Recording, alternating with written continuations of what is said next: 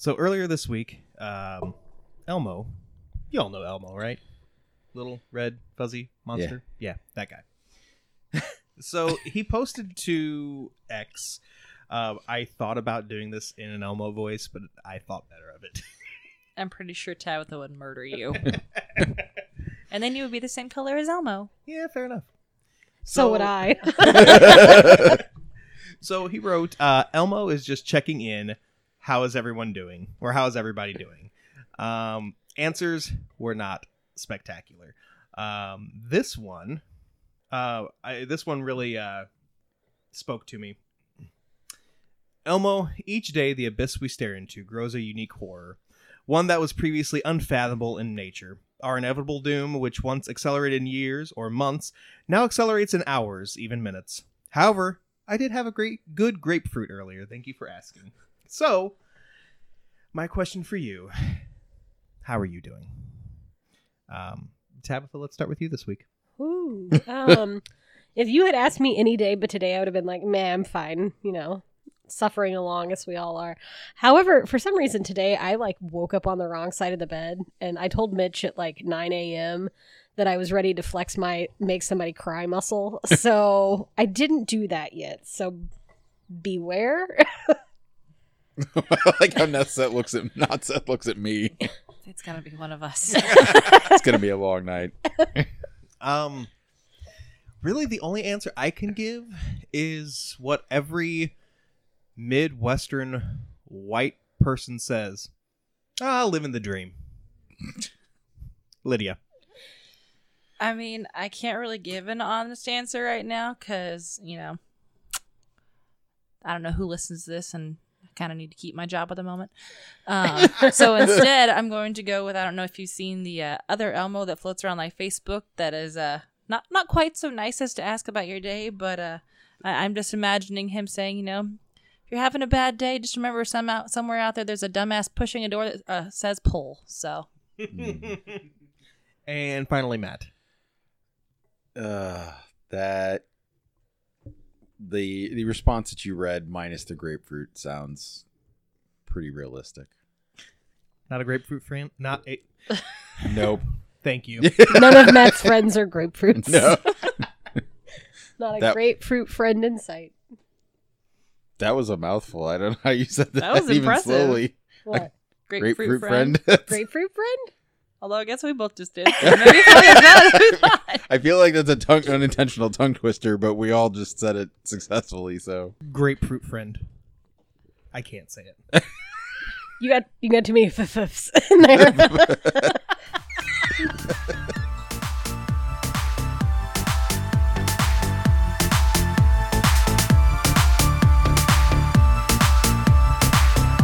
You're listening to The Geek Awakens with Mitch, Matt, Tabitha, and Lydia.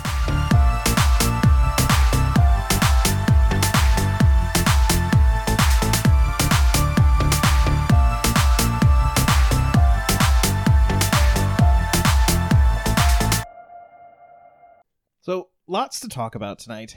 Let's open up the pull list. What's on our pull list this week?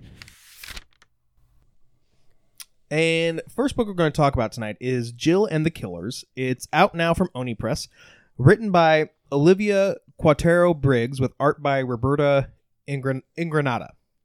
So Jill Estrada is finally returning to school after the unsolved disappearance of her mother. While she was gone, her friends have become obsessed with true crime podcasts, shows, you name it, including Box Killers, a subscription game that gives consumers a different unsolved crime each month that is tailored to the life of its players. In an effort to reconnect with her friends, Jill jumps in, but the crime they start to solve might be just a little too real. I really enjoyed the majority of this book. My biggest complaint was that there were times where, some of the main characters would use slang that very much was, hey, fellow kids. It was almost like they were trying too hard.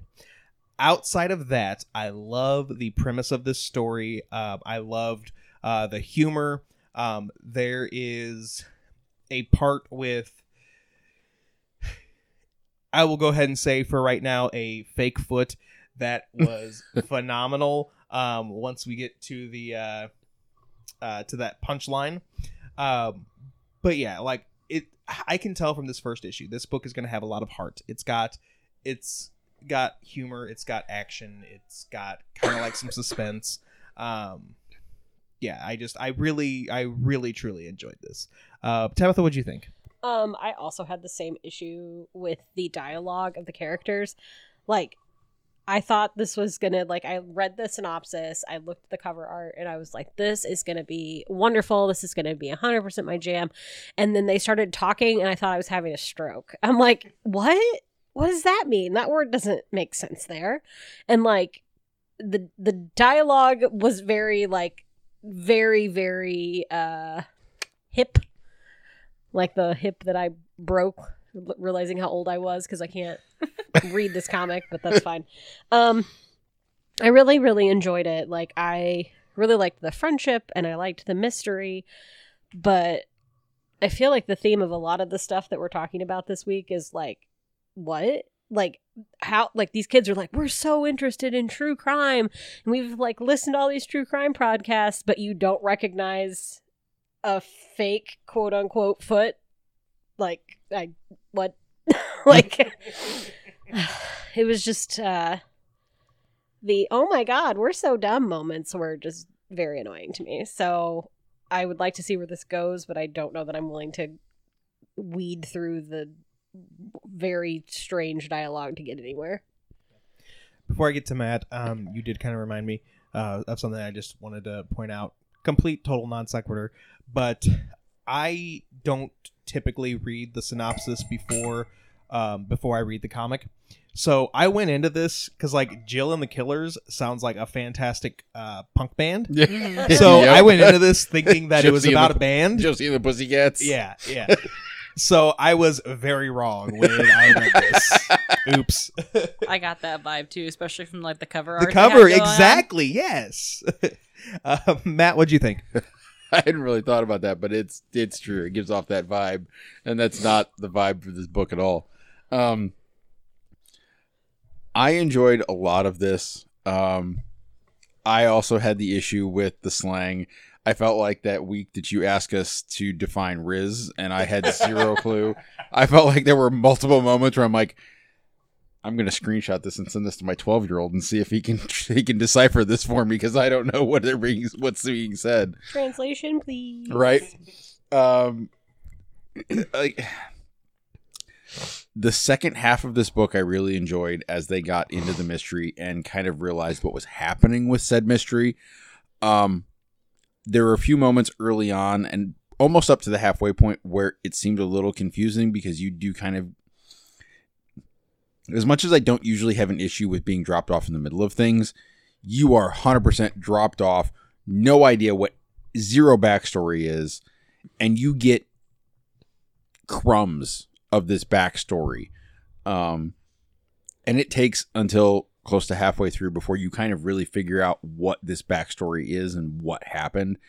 I would have liked a little bit more of that as a lead-in. You don't have to give me everything, but you got to give me a little bit more than a crumb. Otherwise, I am still interested to see how this unfolds.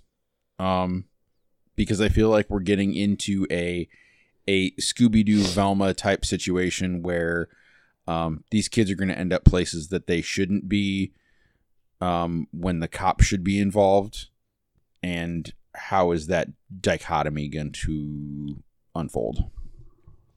I'm really glad, like, listening to all you guys talk about this, because I only got about 5 pages in before I had to be both a mom and a daughter at the same time. Even the first conversation with her dad, I had to read like 5 times because I was like, am I misreading something? I don't know what's going on. So I'm glad that it wasn't just me from the 5 pages I read. How can you tell that we're all really old? I don't want to talk about it. Yeah. The next book that we're going to talk about is Bruce Dickinson's The Mandrake Project. It's out now from Z2, written by Tony Lee, with art by Staz Johnson. Iron Maiden vocalist Bruce Dickinson has been planning the story behind the Mandrake Project for about a decade. This 12-issue quarterly comic accompanies his upcoming solo album of the same name. The Mandrake Project shows the multi-generational war between the forces of science and mysticism for the control of immortality. Matt, I want to start with you this time because on paper, this sounds like this would be your bag. I had a similar issue with this one that I had with Jill and the Killers. The first few pages were confusing. I was lost. I wasn't sure where we were going with this. And then it completely changed direction. And honestly, when it changed direction, I was more excited to see where this story goes than I was with just the graveyard scene that we got at the beginning. I know that we had read that other Z2 comic where Bruce Dickinson did one of the stories in that Iron Maiden anthology. I will admit, his story in that anthology was one of the better ones. So I can see story and plot wise that this is going to be pretty intense, and pretty well thought out. So I'm ready to see how this multi-generational battle, if you will, works itself out. Kind of like you, Matt. I was really lost for a good chunk of this. But I kind of liked being lost. I could tell that it was intentional. Like they wanted you to almost feel unsafe. My gripe with this book is really not so much with the book itself, but it's how they are planning on releasing it. It's a quarterly, so it's going to be 12 issues. Quarterly. They will also, I guess, have annual issues in addition to these 12. But it's going to span over 3 years. So there are times like with some comics that I have issues like month to month remembering what's going on. I'm having flashback to Watchmen. Oh my god. Was it After Midnight? I 100% forgot about that. Yeah, I wanted to forget about that. Thanks. Sorry. I still haven't gone back to reread that because I read the first 3 issues and then forgot everything else that happened. Yeah. But yeah, like at the end of the day with this book, like, yeah, my concern is that, yes, from issue 1 to issue 2, with it being 3 months later, am I going to remember what happened? Hopefully, the way they're, with the way that they're doing this, a potential workaround, if this is going, if this is supposed to be like multi-generational, hopefully each issue is maybe, for all intents and purposes, standalone. Yeah. That may be how they do that, but I don't know. I guess we'll have to wait and see for issue 2. But that said, after the end of issue 1, I am ready to read issue 2. Yep. Just gotta wait a few months. It's fine. So let's go ahead and go to Trailer Takedown. Let's get ready for Trailer Takedown! We've got 6 movies this week. The first matchup is Immaculate versus Roadhouse. Lydia, let's start with you this round. So, I don't know. I feel like we're kind of getting overrun with these horror movies that are set in like this church setting. I feel like it's overdone at this point, and I don't really care. Roadhouse, I didn't have a clue what was going on. I figured it was just another action movie, and then I realized what it was, and then I got mad on behalf of my mother, which then made me mad. Because how are you going to remake a Patrick Swayze movie with Jake Gyllenhaal? Like, I'm mad. I'm probably not going to watch either one of these movies, though, so I'm just going to go 5 and 5, because I have nowhere else to put my points. Tabitha. Immaculate. Somewhere between the religious trauma and the jump scare, I will probably enjoy this as like a fun, like creepy crawly October movie. Roadhouse is the definition of a protein shake. And I don't understand how Jake Gyllenhaal's acting progressively gets worse as he ages. It's very confusing for me. I am way more likely to watch Immaculate. So I'm going to give it 9 points, and I will give Roadhouse 1 because there was a moment where it made me chuckle. Y'all, Immaculate is not for me. Like, I'm going to be right out of the gate with that. I kind of agree with you, Lydia. Like, which I feel like every so often we kind of get this run of religious trauma horror. Mhm. And I guess... Which I get, but... Right. But it just it seems that 2023/2024 this is now this next peak of these types of movies. I mentioned when we were watching it, there was one point where there was like, I don't know, some like older nun or whatever. She kept saying the word suffering, and I expected her to say succotash afterwards, and she never did. But I was still ready for it. Roadhouse. This is gonna be kind of like Baywatch from a few years ago. Oh. It's gonna be dumb. It's gonna be a popcorn flick. But I enjoyed this trailer. I think it's gonna be a movie that you can kind of like shut your brain off for a few hours and be just fine. I'm kind of here for it. Yeah, so I'm going to give kind of opposite of Tabitha. I'm giving Roadhouse 9 points and 1 to Immaculate. Matt. Great. I get to be the deciding vote. Yep. Awesome. Do not go 5 and 5. Oh, damn it. All right, fine.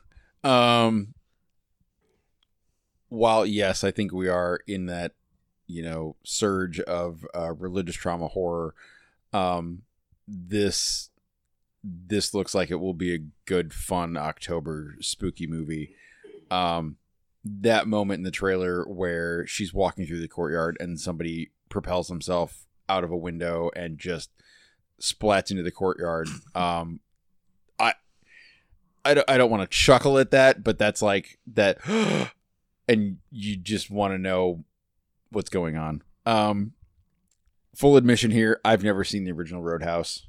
I don't know that I've ever seen a Patrick Swayze movie, period. Not even Dirty Dancing? No. Wow. Really? What part of Dirty Dancing looks like something that I would enjoy? I mean, I've never seen it either. So you can't. But I just, for whatever reason, I expected you to. Like, I don't know. So wait, for once in like the runtime of this show, I'm the only one in this room that's seen a movie? Yes. Yes. Lydia has not put Baby in a corner. Guys, I'm shocked. Okay. Regardless, I don't think that Jake Gyllenhaal is a good replacement for Patrick Swayze, regardless of not having seen the original. No one believes that he's going to win a fight with Conor McGregor. Not in the slightest. Conor McGregor should not be an actor. Sorry, I'm just listing things that are wrong with this trailer. I don't know. But at the same time, I do kind of side with Mitch that I think this might be that shut your brain off and kind of fun popcorn movie. So I'm going to give... I want to be ironic, but I'm not going to. I'm going to give 7 points to Immaculate and 3 to Roadhouse. I wanted to give 6 to Immaculate, but it felt like it deserved one more. So with a score of 22-18, Immaculate moves on. Just as a quick aside, I kind of felt where you were going already. So like I, in my notes, moved Immaculate to like the next round, and then you started saying really good things about Roadhouse, and I was like, uh-oh, is he gonna throw me for a loop? No. The next matchup is the Ministry of Ungentlemanly Warfare versus Monkey Man. I loved both of these trailers. Kind of like with Roadhouse, both of these movies are filled with action. Very, very different movies. Ministry of Ungentlemanly Warfare is based on a true story. It's a World War II story. Knowing that part, like, it kind of gave Inglourious Bastard vibes, but I watched about half of that movie and got bored with it. I don't think I'm going to get bored with this movie. Also, Henry Cavill, what that tongue do?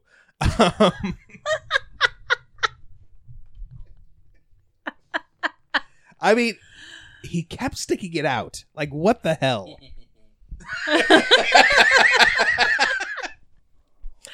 That goes up against Monkey Man. It stars and is directed by Dev Patel.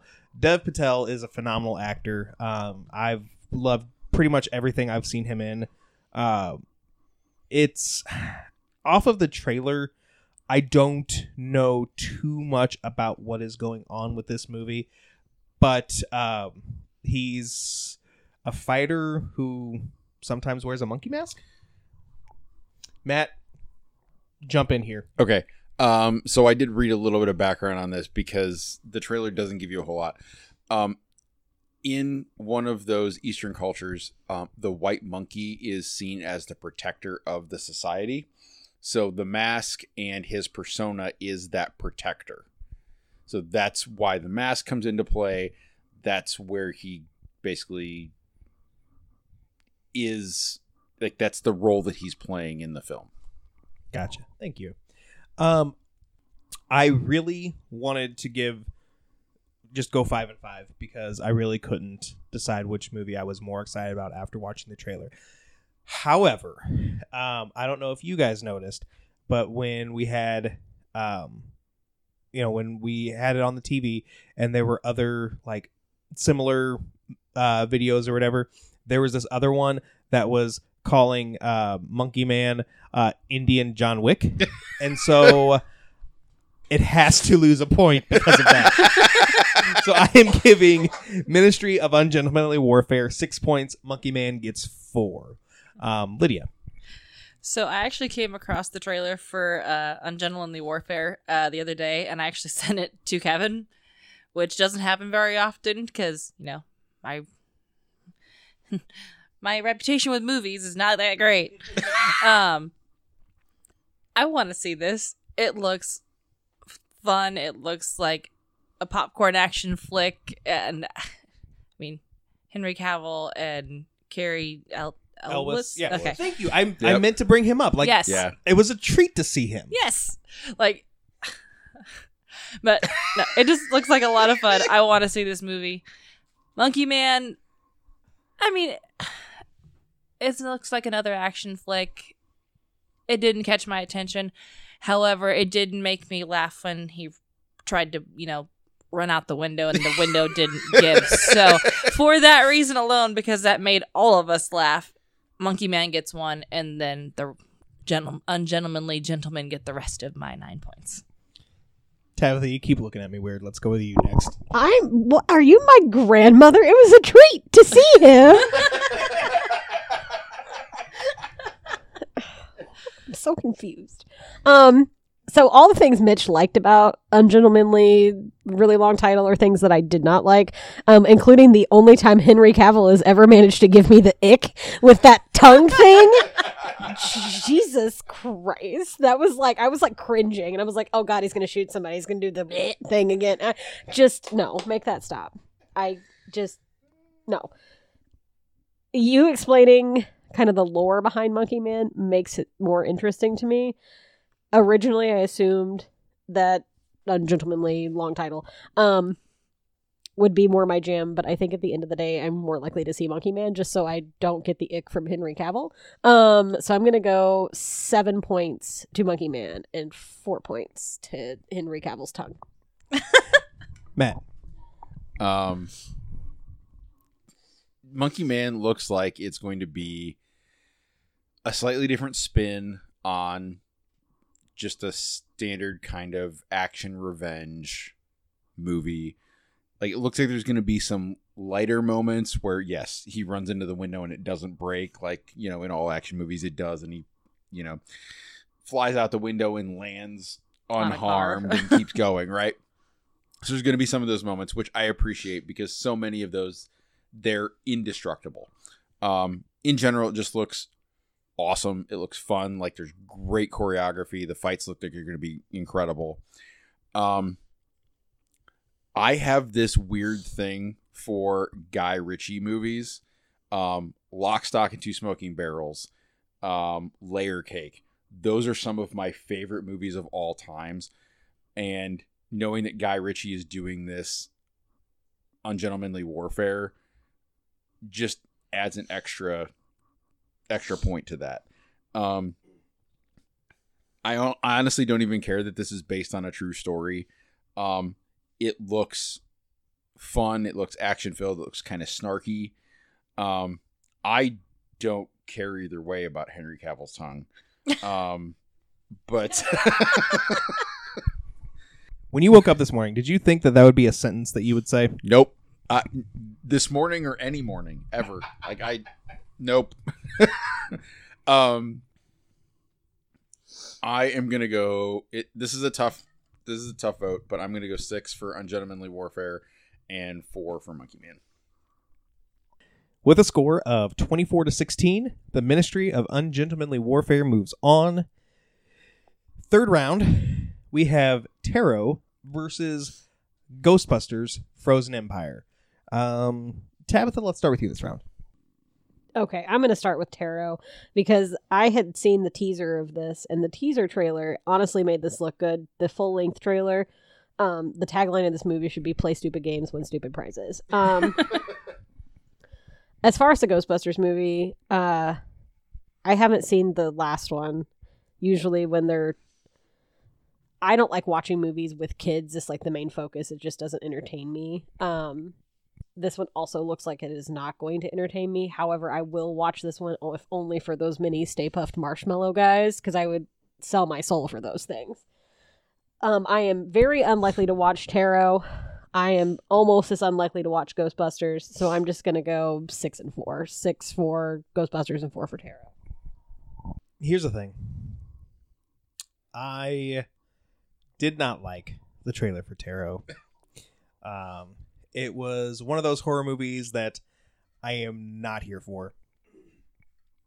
That said, Ghostbusters Frozen Empire, while we got new images, it really didn't tell us any more of the story than we got from the last trailer.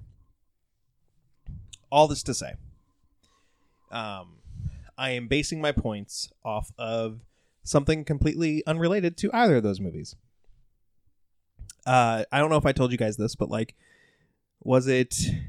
probably been about a year and a half now. Not Seth and I went to a concert, and beforehand, there was somebody giving out free tarot readings. And so we were like, sure. The tarot reader, when it was my turn, well, okay, first off, Not Seth went first.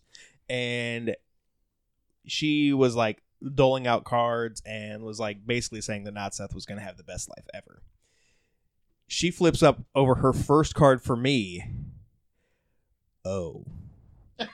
Pretty sure that was a direct quote.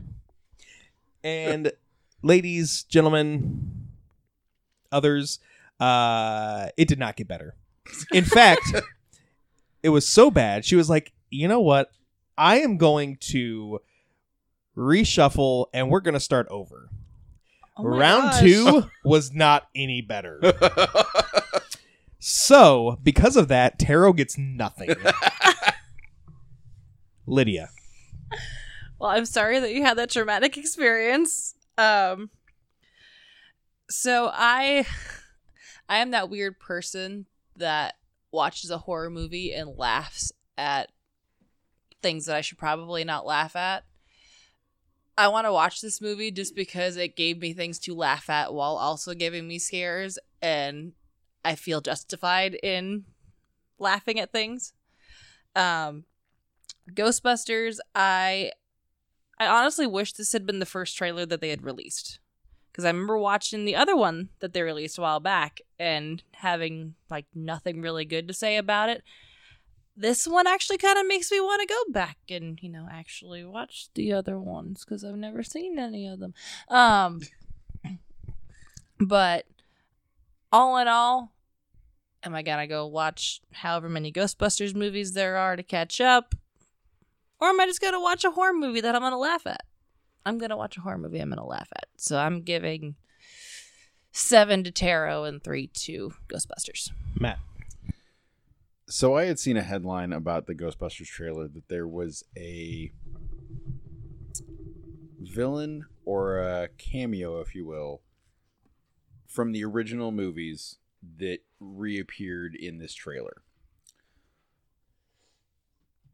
I kind of expected all of the old Ghostbusters. I even expected Janine to answer the phone, which huge thumbs up for that. Love that. I did not expect the ghost in the library to show back up. That was fantastic. Not at all what I expected. I haven't seen the first one of this reboot. All the returning cast just makes me want to see both of these even more. I don't know. That's a childhood like part that pulls at my heartstrings. Like, I remember going to a sleepover and watching Ghostbusters 2. So like having these original Ghostbusters in just brings me back. Tarot, yeah, play stupid games, win stupid prizes is spot on. It does get huge points for the monsters or creatures or ghosts, whatever, matching the cards on the deck. That's a cool idea. I like that. 7 for Ghostbusters, 3 for Tarot. Did anyone else realize that almost all of these trailers are either horror or action? Yeah. We have a type. Yeah. With a score of 26 to 14, Ghostbusters moves on. So, in the finals, we have Immaculate versus the Ministry of Ungentlemanly Warfare versus Ghostbusters. I am giving Immaculate nothing. Ungentlemanly Warfare gets 7 points. Ghostbusters gets 3. Matt. God, I hate math. I'm going to give 2 points to Immaculate, 3 points to Ghostbusters, and 5 to Ungentlemanly Warfare. Lydia. I am mirroring you. Immaculate gets nothing. 3 for Ghostbusters, and 7 for the Ungentlemanly Gentleman. And Tabitha. I'm going to give 5 to Immaculate, 3 to Ghostbusters, and 2 to Ungentlemanly Warfare for both times Henry Cavill stuck out his tongue.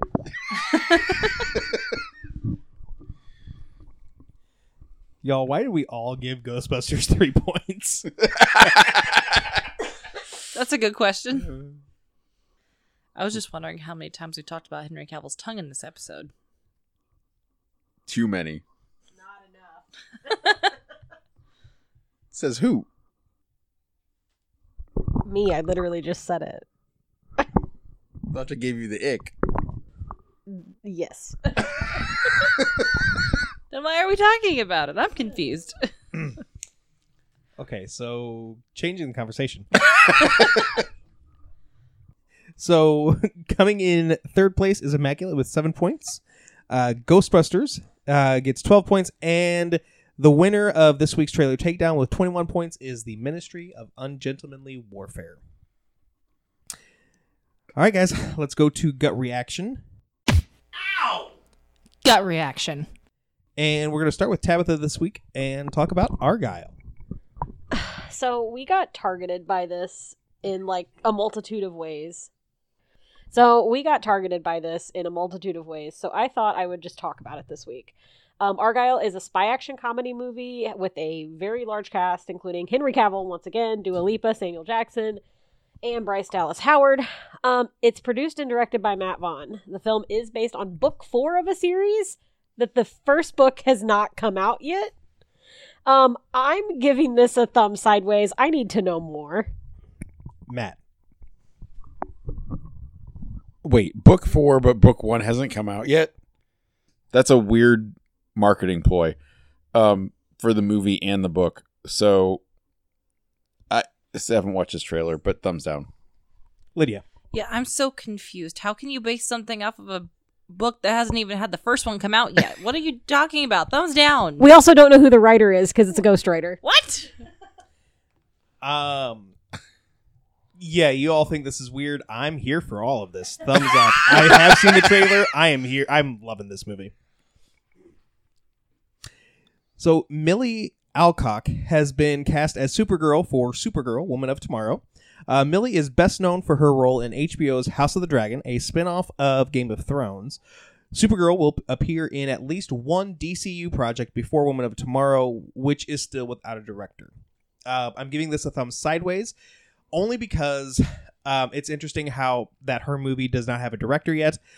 But that said, if you're if you are casting somebody for a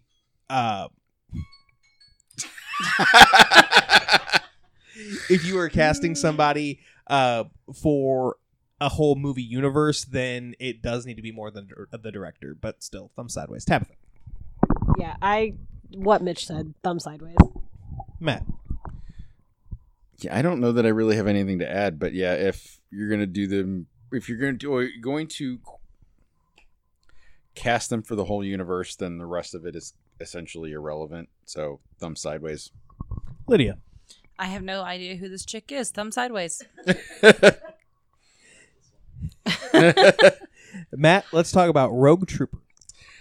So Duncan Jones, who's the director of the Warcraft movie, is doing an adaptation of a 2000 AD comic. 2000 AD did Judge Dredd, just as a background. Starring Haley Atwell, Jack Lowden, Sean Bean, and Anouar Barnard, who is from Dunkirk and Goldfinch. It's a genetically modified blue-skinned soldier. The filming is complete. They're using the Unreal 5 engine for graphics. A lot of people in this. I don't know. Thumb sideways until we see a trailer. Lydia. That's a lot, but my only question is, does Sean Bean die? Yes, probably. Probably. Thumb sideways. You said that this features a blue-skinned character? Yes. So, not Avatar. I was about to say, that alone should just be worth a thumb sideways. Especially for me. Yeah. Agreed. I have to know more. Thumb sideways. Tabitha. Yeah, I agree. I need more information before I can make any judgments. Lydia, let's talk about gargoyles. So there is a 30th anniversary edition of the Gargoyles comics that is on Kickstarter right now that is actually backed by Greg Weisman, who is one of the creators of Gargoyles.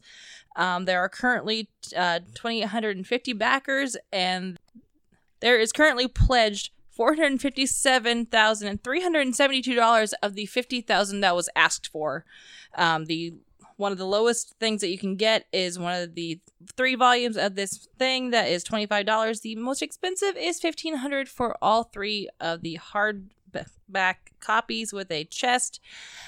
I don't care. It's Gargoyles. This is amazing. Take my non-existent $1,500. I'm assuming that's a thumbs up. Absolutely. Yeah. Growing up, I was never nearly the Gargoyles fan that you are, but still, you're happy, I'm happy. Thumbs up. Tabitha. Yeah, your enthusiasm for this alone makes me want to give it a thumbs up. So, thumbs up. Matt. The only thing that has me not doing a full thumbs up is the $1,500 price tag. Apart from that, everything else says thumbs up. There are cheaper versions, though. Okay. Tabitha, let's talk about Barbie. Margot Robbie showed a ton of up for a ton of press events for the Barbie movie wearing iconic Barbie attire. However, they had a ton more outfits planned that we didn't get to see. Lucky for us, Mattel and Rizzoli New York are publishing the Barbie World Tour show. That's going to show us the works that were put together by Robbie and her stylist Andrew Muckmull, but we didn't get to see them. The book releases March 19th and is up for pre-order now. I'm giving this a thumbs up. I think it's great that we're going to see more of those outfits. Matt. I'm also going to agree that the outfits and the costuming in the movie were very well done. So to see more of that, even in book form, I think this is a good thing. So thumbs up. Lydia. The more I see about this movie in general, the more I want to see it. And I've seen a lot of pictures of her outfits that she's done for the different things, and I want to see more. So yeah, thumbs up. Yeah. I don't think that this is something that I will personally buy or anything like that. But that said, this is still a really cool idea. But yeah, so definitely thumbs up. So we're going to talk about some comics here for a little bit. So we talked a few episodes back about an interesting cover to X-Force number 48 by John Cassidy. You guys all remember what I'm talking about. Yep. So issues with this variant cover have hit eBay, with one copy selling for $27 and multiple others selling for $25. Fine. I'm giving this a thumb sideways. Just because this is the hot book at the moment because of how awful it is. The cover, I don't know about the book itself. Tabitha. I mean, good job for those people who got it and can hustle it on eBay, I guess. I'm really worried about the guy who's selling it for $27, though, and not $25. So thumb sideways. Matt. 27 is a very specific number. That's like when you're like, I'm going to arrive at 317-ish. What? 27 is just so obscure and random. You're right. It's the hot issue at the time. It's not going to hold that value. Thumbs down. Lydia. Good for that guy for being stand out from the crowd. I appreciate your efforts, sir. However, I'm still confused about this cover in general, so thumbs down. Matt, I was going to try to be funny and say let's go to wherever the F hobbits live, but... The Shire. The Shire. The Shire. Okay. Matt, let's go to the Shire. Honestly, I'm probably going to leave all that in. So releasing on February 27th, current Amazon listing at $23 is an abridged version of The Hobbit in graphic novel form, with art by David Wenzel. It's 144 pages. It was originally published as 3 separate issues by Eclipse Comics. They're saying it's a carefully abridged version of the story. Questionable, but at the same time, I think this would be a fun thing to own, so I'm going to go thumbs up. Lydia. For a split second there, I thought you were going to say $144, and I was Same. really concerned.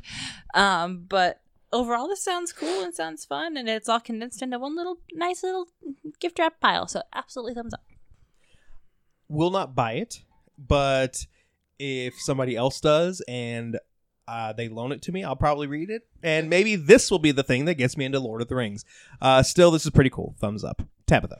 I'm concerned about what they removed because there's so few things that you can take out of The Hobbit. Thumb sideways. I'm concerned, but I also want it. So, a doctored panel from a recent, I believe it's Titans, but I could be wrong, comic made the rounds over the weekend. The panel sees Superman, John Kent, and Nightwing. John says, quote, "So I'm bi. How about you?" And Nightwing responds, I guess I've only dated women, but I mean, look at me. Seriously, look at me. I'm gorgeous. I'm an absolute snack. I've got to be at least a little queer." Well, that's not what the original panel said at all. Former Nightwing writer Chuck Dixon posted to X saying, quote, "Who wants this?" Dean Cain, of all people, reposted it and said, "No thanks." Many people replied to the now deleted post, and Chuck responded to a lot of them. The fact that we even have to question whether or not this is fake speaks volumes. Current Nightwing writer Tom Taylor weighed in. He said, this isn't the whole post, but he said, "Hey, Chuck, that's not the dialogue. Somebody's photoshopped it for the usual outrage nonsense. But I want to say thank you so much for all you and Scott McDaniel did for Nightwing. We've fortunately found a lot of success with Nightwing, critically and in sales, but none of this would have been possible without everything you and Scott McDaniel built. Thanks." Giving a thumbs down to basically everybody in this story. The Chuck Dixon, Dean Cain, sit down, shut up. The person who made this post, like, they even admitted like this was essentially fan fiction, and bro, like, that dialogue is awful, like just straight up. Thumbs up though to Tom Taylor. He did that with an absolute class. Tabitha. I forgot Dean Cain was a person, and now you've reminded me, so I'm mad about that. I agree with you. Thumbs up for the response, but like a thumbs down for everyone else not understanding. Also, you're 100% right. Like, if you looked at this and were like, that's definitely the dialogue, you're stupid. Thumbs down. Matt. Yeah, I don't know that I really have anything to add. That thumbs up for his response, thumbs down to basically everything else about this. Lydia. So all I can think is that this sounds like the Nightwing and like Harley Quinn relationship from the Harley Quinn series. Oh. But yeah, thumbs down to everyone's reaction, and agree with you guys, basically. A new Lower Decks graphic novel is coming out in October from IDW.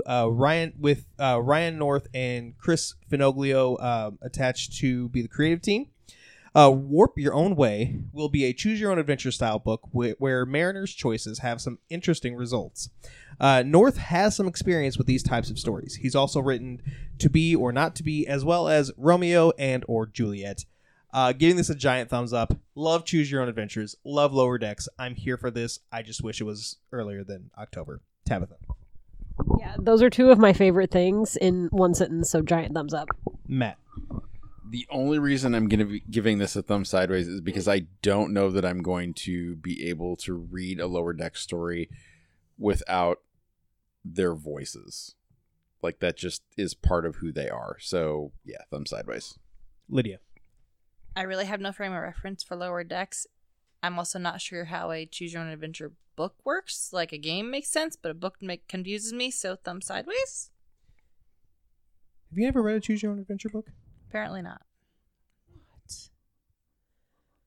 Oh my god. Like I said, I played games, but We the idea of a defined book one. confuses me. I'll find you one Okay. that Yeah. you'll like. It will change your life. Truly. The shiftiest eyes. Well, I was thinking about the ones that I thought Lydia would like. Sticking with Star Trek, filming has begun for the Paramount Plus movie event Star Trek Section 31. The announcement came via social media with a picture of star Michelle Yeoh behind a clapperboard, as well as pictures of newly announced cast members, including Omari Hardwick, Casey Roll, and Sam Richardson. Section 31 sees Yeoh's Empress Georgiou, who came to the main Trek universe from the Mirror universe, joining Section 31, a secret division of Starfleet that protects the United Federation of Planets in a more of an ethically gray area. Giving this a giant thumbs up. I love the way that Michelle Yeoh plays this character. Empress Georgiou is evil, and she's a badass bitch, and I'm here for it. I am so ready for this movie. Tabitha. Yeah, you're excited. I'm excited. Thumbs up. Matt. This just sounds like one more reason to go back and watch all of these and get into this newer iteration of Star Trek, so thumbs up. Lydia. I don't really have a frame of reference, but you're excited, so thumbs up. All right, so Matt and Tabitha both had some weird AF stories this week. Tabitha did take the cake. She has more of the weird stories. So this is now starting our weird story portion of Gut Reaction. This is the least offensive of them. Tabitha, let's talk about Japan's Moonlander. Oh, okay. I was like, I don't know which one you're going to have me talk about. So Japan successfully landed its smart lander, kind of. There was a small mishap, but it now righted itself. All is well. Either way, this lander was sent to the moon to explore rocks and rock formations, and they have found 6 new rocks that they have identified and named. They have named the rocks after dog breeds. We have Toy Poodle, Shiba Inu, Akita, Kai Ken, and Saint Bernard. First up to be analyzed is going to be Toy Poodle, and then after that is done, it is going to move on to the other rocks. Thumbs up. This is cute. Matt. I like that. That's a fun way to do that. So thumbs up. Lydia. I like rocks, and I like the moon, and I like dogs. So, Toddler on the podcast. hey! I collect rocks. So what? No, thumbs up. This is fantastic. I love this. Also, as an aside, you can go ahead and turn off that. Okay. Anyway. Also, as an aside, you may be hearing in the background some alarms. We are doing a new timing system with gut reaction, and We're not doing very well. we're not doing very well. And this is giving presidential debate vibes, where the poor moderator is calling for time, and the candidate keeps going. Tabitha, we're going to... Unlike CNN, I will turn off your microphone. Tabitha, we're going to stick with you and talk about fried toothpicks? Okay, so there's a social media trend going around in South Korea where people are eating deep fried toothpicks. Please keep in mind that in South Korea, they are made of starch and not wood like they are here. But once you fry them, they end up looking like tiny little curly fries. However, the safety of the starch has not been verified as consumable. Apparently, one of the ingredients is sorbitol, which is harmless in small amounts, but if you eat a lot of it, you can have diarrhea, vomiting, and inflation. So the Korean Health Organization has been like, please stop frying toothpicks and eating them. Thumbs down. We need to quit with these weird social media trends anyway for attention, but this one just kind of takes the starch. I don't know. Matt. At least they're not frying the wooden toothpicks. I'd probably try one of the starch toothpicks, but like 1 or 2. I wouldn't eat enough that I would have medical maladies. So, thumb sideways. Medical maladies. I love that. Lydia. I'm so glad that you clarified that they're starch and not wood, because I didn't know that there was a difference. Either way, thumbs down. Don't eat a toothpick. I was on such a roller coaster of you guys are dumb oh, you're not, they're made of starch, it's fine, to they say that you can't eat it, to they look like curly fries, to why is everybody eating this? Thumbs down, y'all dumb. Matt, let's talk about some tasty hot dog controllers. So, as if we can't get weirder controllers, this company called Hyperkin has announced partnerships with popular food brands to create food-themed controllers for the Nintendo Switch, including Oscar Mayer, Kool-Aid, Sriracha, Kraft Mac and Cheese, and Heinz Ketchup. They are translucent colored controller bodies with opaque faceplates, designed and inspired by the associated brands. Here's the catch. They're $40 a piece. They're kind of cool looking, but thumbs down. Lydia. So they're not edible. Not in any way, shape, or form. And they don't have scents either. Thank the gods. Either way, thumbs down. I would have given this a thumbs up if they were scented. Ew. Still going thumbs sideways. $40 is more than I would spend, but somebody would, and that's fine. Tabitha. Hot dogs and hand sweat. What a Ew. tasty smell that would be. Thumbs down either way, scented or un. Like horseshoes and hand grenades. That might be tonight's episode. Tabitha, you have our last story of the night. You can go ahead and put your timer away. I have nothing more. What? My alarm is not going to go off in the morning after I've messed with this. I can only describe this as a fish ATM. Yeah, so a teenager in Utah is facing criminal charges after allegedly taping fish to various ATMs around Provo and also a cop car. So between August and October, Holy mackerel. there were about a dozen fish taping incidents. He was charged with 2 misdemeanor counts of property damage, mostly because it costs money to clean dead fish off things. How he got caught is by posting each fish to an Instagram account titled Fish Bandit 84. Oh, so it wasn't by hook? The profile has a tagline of live, laugh, tape fish on ATMs. And also promises that no fish were harmed in the process of the taping. Pretty sure they can't breathe, so... They were already dead when they were taped. So, did you go to this ATM and try to get some gold fish? Oh, Jesus. Holy carp. Oh my God. What a way to rebel, though, right? I mean, I know people in Utah are probably really bored, but, like, are you this bored? Yes. Apparently. Yeah. See, my question is, like, what kind of fish are we talking? Because some fish is expensive. Either way, what a clown. Fish. Why fish, of all things? Like... And Utah is pretty landlocked. I mean... Yeah, where do you get the fish? I mean, yeah, sure, there's lakes, sure, but, like, I don't know. The thing is, though, like, if it is that landlocked, like, with some lakes, you actually have to haul the fish in the first place to, like, start the breeding ground for there to be fish in said pond and lake and all that, so... Like, how much effort was there in this fish taping? And what kind of tape did he use? He used duct tape? I'm counting that as a projectile shame, even though you held on to it. Yes, he appears to have used duct tape to tape the fish. That's quackers. I'm ending this podcast before Tabitha yells at me and hits me and kills me.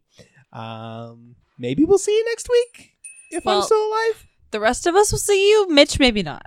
Maybe. Bye. Bye.